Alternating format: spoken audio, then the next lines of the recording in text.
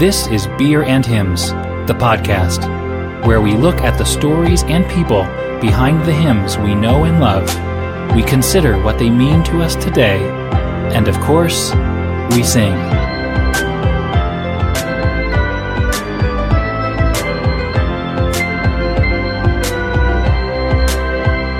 This is episode 5, To God Be the Glory.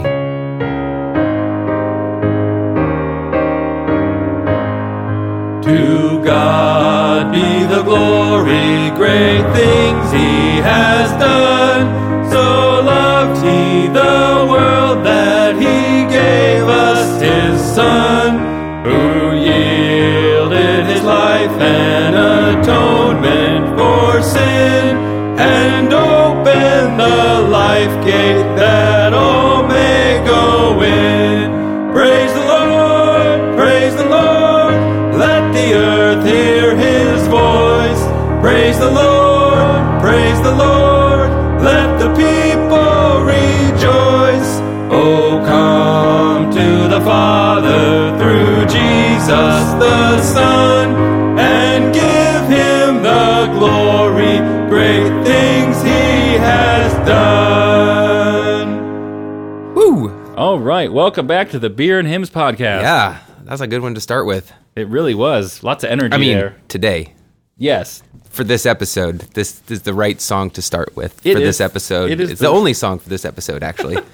I'm glad we started with this one today on this episode. Yes. Yeah, this was To God Be the Glory by Fanny Crosby. Ah, Fanny. She's got a lot of hits, doesn't she? She does have a lot of hits. She's one of the superstars of the hymn writing world.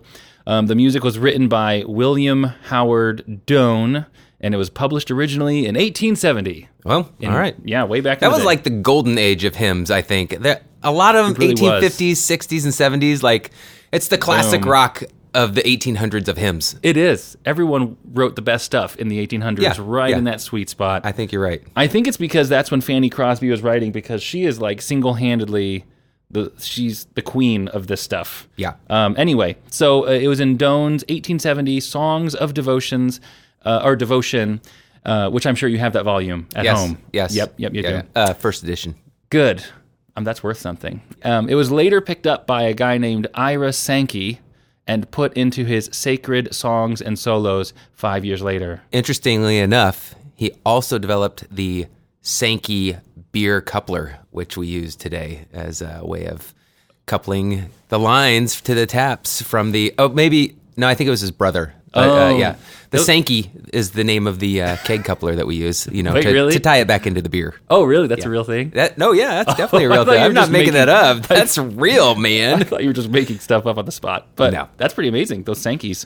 Well, Ira Sankey, probably not of beer fame, because he was the song man who worked with D.L. Moody, which we referenced. Come back around to Moody. He's all about it. It was during Moody's evangelism campaigns. Sankey was like the song dude, the soloist, who would handle a lot of the music, apparently.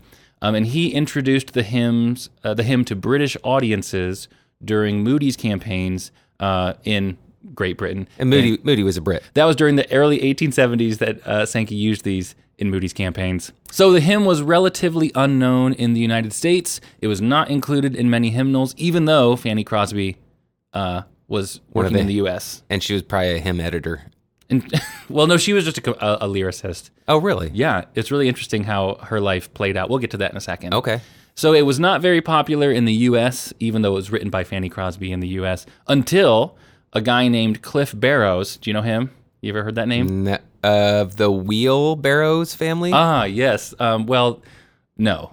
Not even close. No, then I don't. Cliff Barrows was kind of the song man for Billy Graham. Okay. So Billy Graham did his crusades. So you got Sankey working with D.L. Moody. Yeah. And you've got Cliff Barrows as like kind of the similar role for Billy Graham. 80 years later. Yes. Oh, yeah. Like in the 50s. Yeah. So Cliff Barrows got a copy of this song to use in a London crusade in 1954. So you got Graham going over there. Like, we need some songs that the Brits are going to love. It's like, dude, use this one. this is popular over here. Right. So they used it in London, and they were like, wow, everyone loved it. We need to take it back to the U.S. So they used it at a Nashville crusade following that London one. Again, such positive reception, they put it into the regular rotation, and thus it became popular in the U.S. Huh. Yeah. There you go. So whatever Billy Graham touches turns to gold. Yeah. He was the Chris Tomlin of his day. Kind of. Maybe. Not so much. Tomlin's the singer, right? That's Graham true. was the preacher. So Cliff Barrows. Was the Tomlin of his day. Exactly. Working for Billy Graham. Yes. Yeah. We got it. Basically. So hymnologist William Reynolds wrote in 1964 that it is pretty ironic that an American hymn would have to be exported to Britain and then re-imported to the U.S. to gain popularity. Interesting. It is odd how that bounced back and forth. Yeah. Sort of like an IPA. Yes. If you want a corollary in beer, which apparently is all I do here. Wait, so what? How does that? Well, the IPA was a British beer. Okay. Ostensibly, it was really hopped up so that it could survive the travel from Britain over to India. Okay. Why India Pale Ale, IPA. Do the hops keep it like fresh or something? Theoretically, Okay. but the hops degrade over time too, so it's sort of a give and take. And I think that they've said that since has sort of been disproven a little bit, but it makes a good story. Yeah, But totally does. The Brits exported it to, I mean, it was British colonists living in India that were drinking it all, but Gotcha. then it kind of came back to Britain later on in the years and started selling domestically. Whereas at that time, domestically, they were just selling porters like crazy. Everybody just wanted dark, strong beer. So it was an export that became an re-import that came success. that came back and got popular after it had been exported to India. All right, so there you this hymn is like the IPA of hymns. go. It is like the IPA of hymns. I'm glad we learned that today. Now, theologically, in the hymn, Crosby blurs the lines a little bit between the Father and Son, which maybe is a good thing with the whole like Trinity, the mystery in there. In the refrain, you've got the line we just sang, "Oh, come to the Father through Jesus the Son, and give him." Which one? We don't know. Give him Both? the glory. Yeah, or both. Yeah. Great things he hath done. Now, maybe that's a small point, but maybe it also helps. I mean, come to the Father through Jesus the Son does seem pretty theologically strong. So there's the distinctiveness, but then afterwards the pronoun is much more Muddled.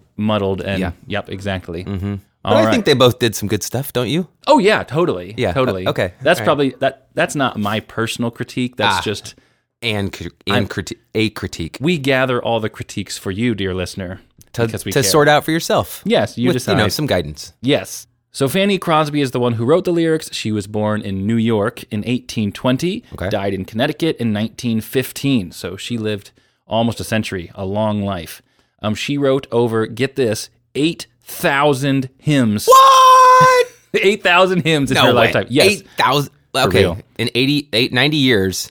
I mean, that's 100 hymns. That's a hymn every 3 days of her life Oh, from birth until death. It gets crazier. She was known as the queen of gospel songwriters. As I mentioned earlier, she's the queen of this stuff. She began writing hymns at age 6. She became a student at the New York Institute of the Blind at age 15. She had been blind since infancy. And she actually said of her blindness, "It seemed intended by the blessed providence of God that I should be blind all my life, and I thank him for the dispensation." Oh, well, Yeah. I mean, that gives you some focus, It totally does. ironically. Yes. She said, "If perfect earthly sight were offered me tomorrow, I would not accept it. I might not have sung hymns to the praise of God if I had been distracted by the beautiful and interesting things about me. When I get to heaven, the first face that shall ever gladden my sight will be that of my Savior." Wow, Yeah, she's that's like- deep. I know. She's like a giant, like reading about this stuff. In the photos I've seen, she seems fairly small in stature, but man, she is a giant in the faith. So there must have been days where she wrote like 20 hymns. Oh yeah. She talks about her process. We're going to get to that. She's got a whole process for this. Are we going to get to that on this episode or in a future Fanny episode? There are a lot of Fanny facts. Yeah, We'll yeah. just get to all that we can, I guess. Okay. Probably this one. I mean, you could sprinkle them throughout all the Fanny episodes. We That's could have true. Fanny Week. I think there'd be way too many to fit in even one single week, I feel like. Well, that's true. Yeah. That's true. Now, one of her biographies, Annie Willis, said that her blindness actually contributed to her prodigious memory. Get this. This is, again, she's totally showing us up here. Whoa. You're going to say she memorized the Bible, aren't you? Not entirely. Starting at age 10, she memorized 5 chapters of the Bible each week. Wow. Okay, so by age 15, she had memorized 15. She had memorized all 4 Gospels, the Pentateuch, Proverbs, the Song of Solomon, and many Psalms. Oh, that's a pretty good set to memorize. That's a really good set to memorize. I once had a high school science teacher who had memorized like the Gospels and was working on some other parts. Man. Yeah, it was like his thing, and I'm like, that's pretty amazing. Like, I don't know. I've never experienced photographic memory. I don't know if you can just remember any part of it at any time, or if you like, it's like doing the state capitals where you got to be like Right. Alabama, Alaska. You got to like go through them all to figure out which one is in order. You got your sequence. Yeah, That's amazing. Yeah. I mean, I thought I was hardcore when I would get like a badge at like Awana for memorizing like, 2 verses. Yeah, Yeah. exactly. Uh-huh. Wow, I'm so great. I deserve a brownie. Yep. And a sticker. Yes. And this is way more You intense did than Awana, huh?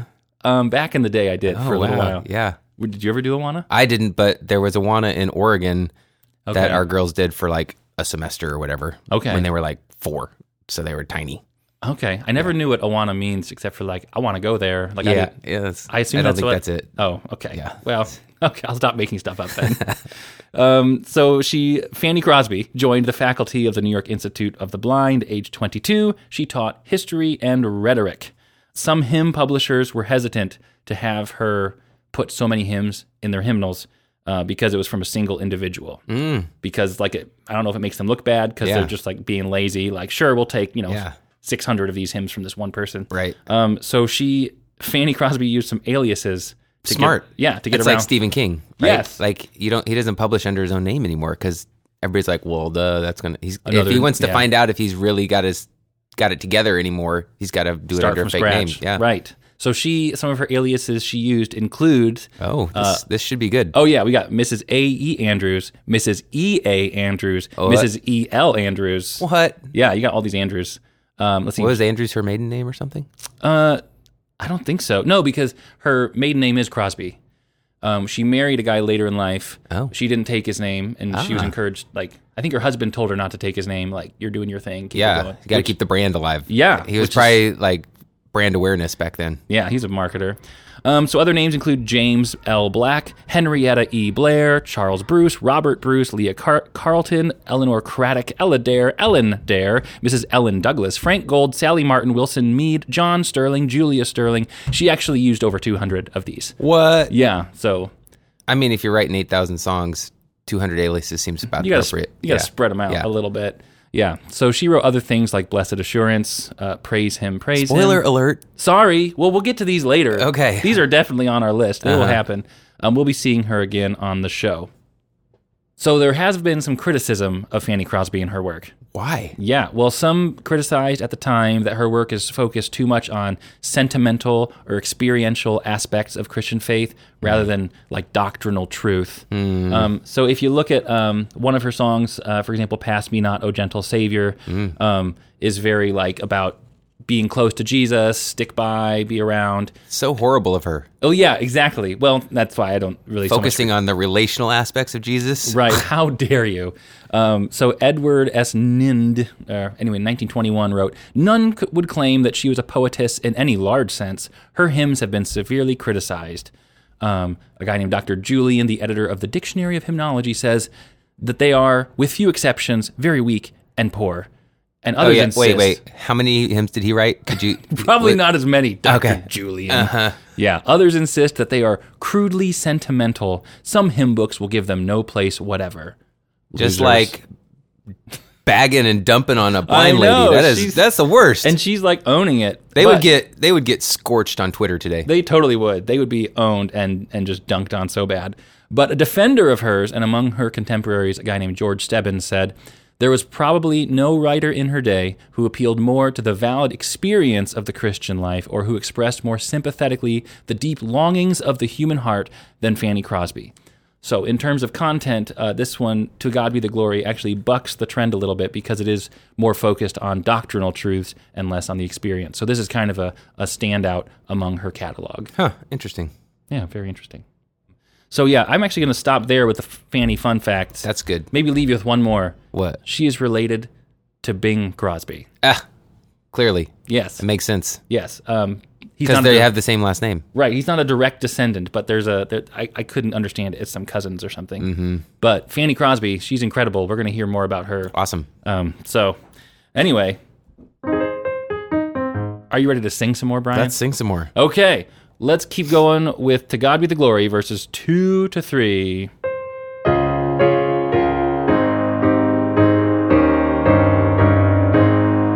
O perfect redemption, the purchase of blood, to every believer the promise of God, the vilest offender who truly believes, that moment from Jesus a pardon receives. Praise the Lord, praise the Lord, let the earth hear his voice. Praise the Lord, let the people rejoice.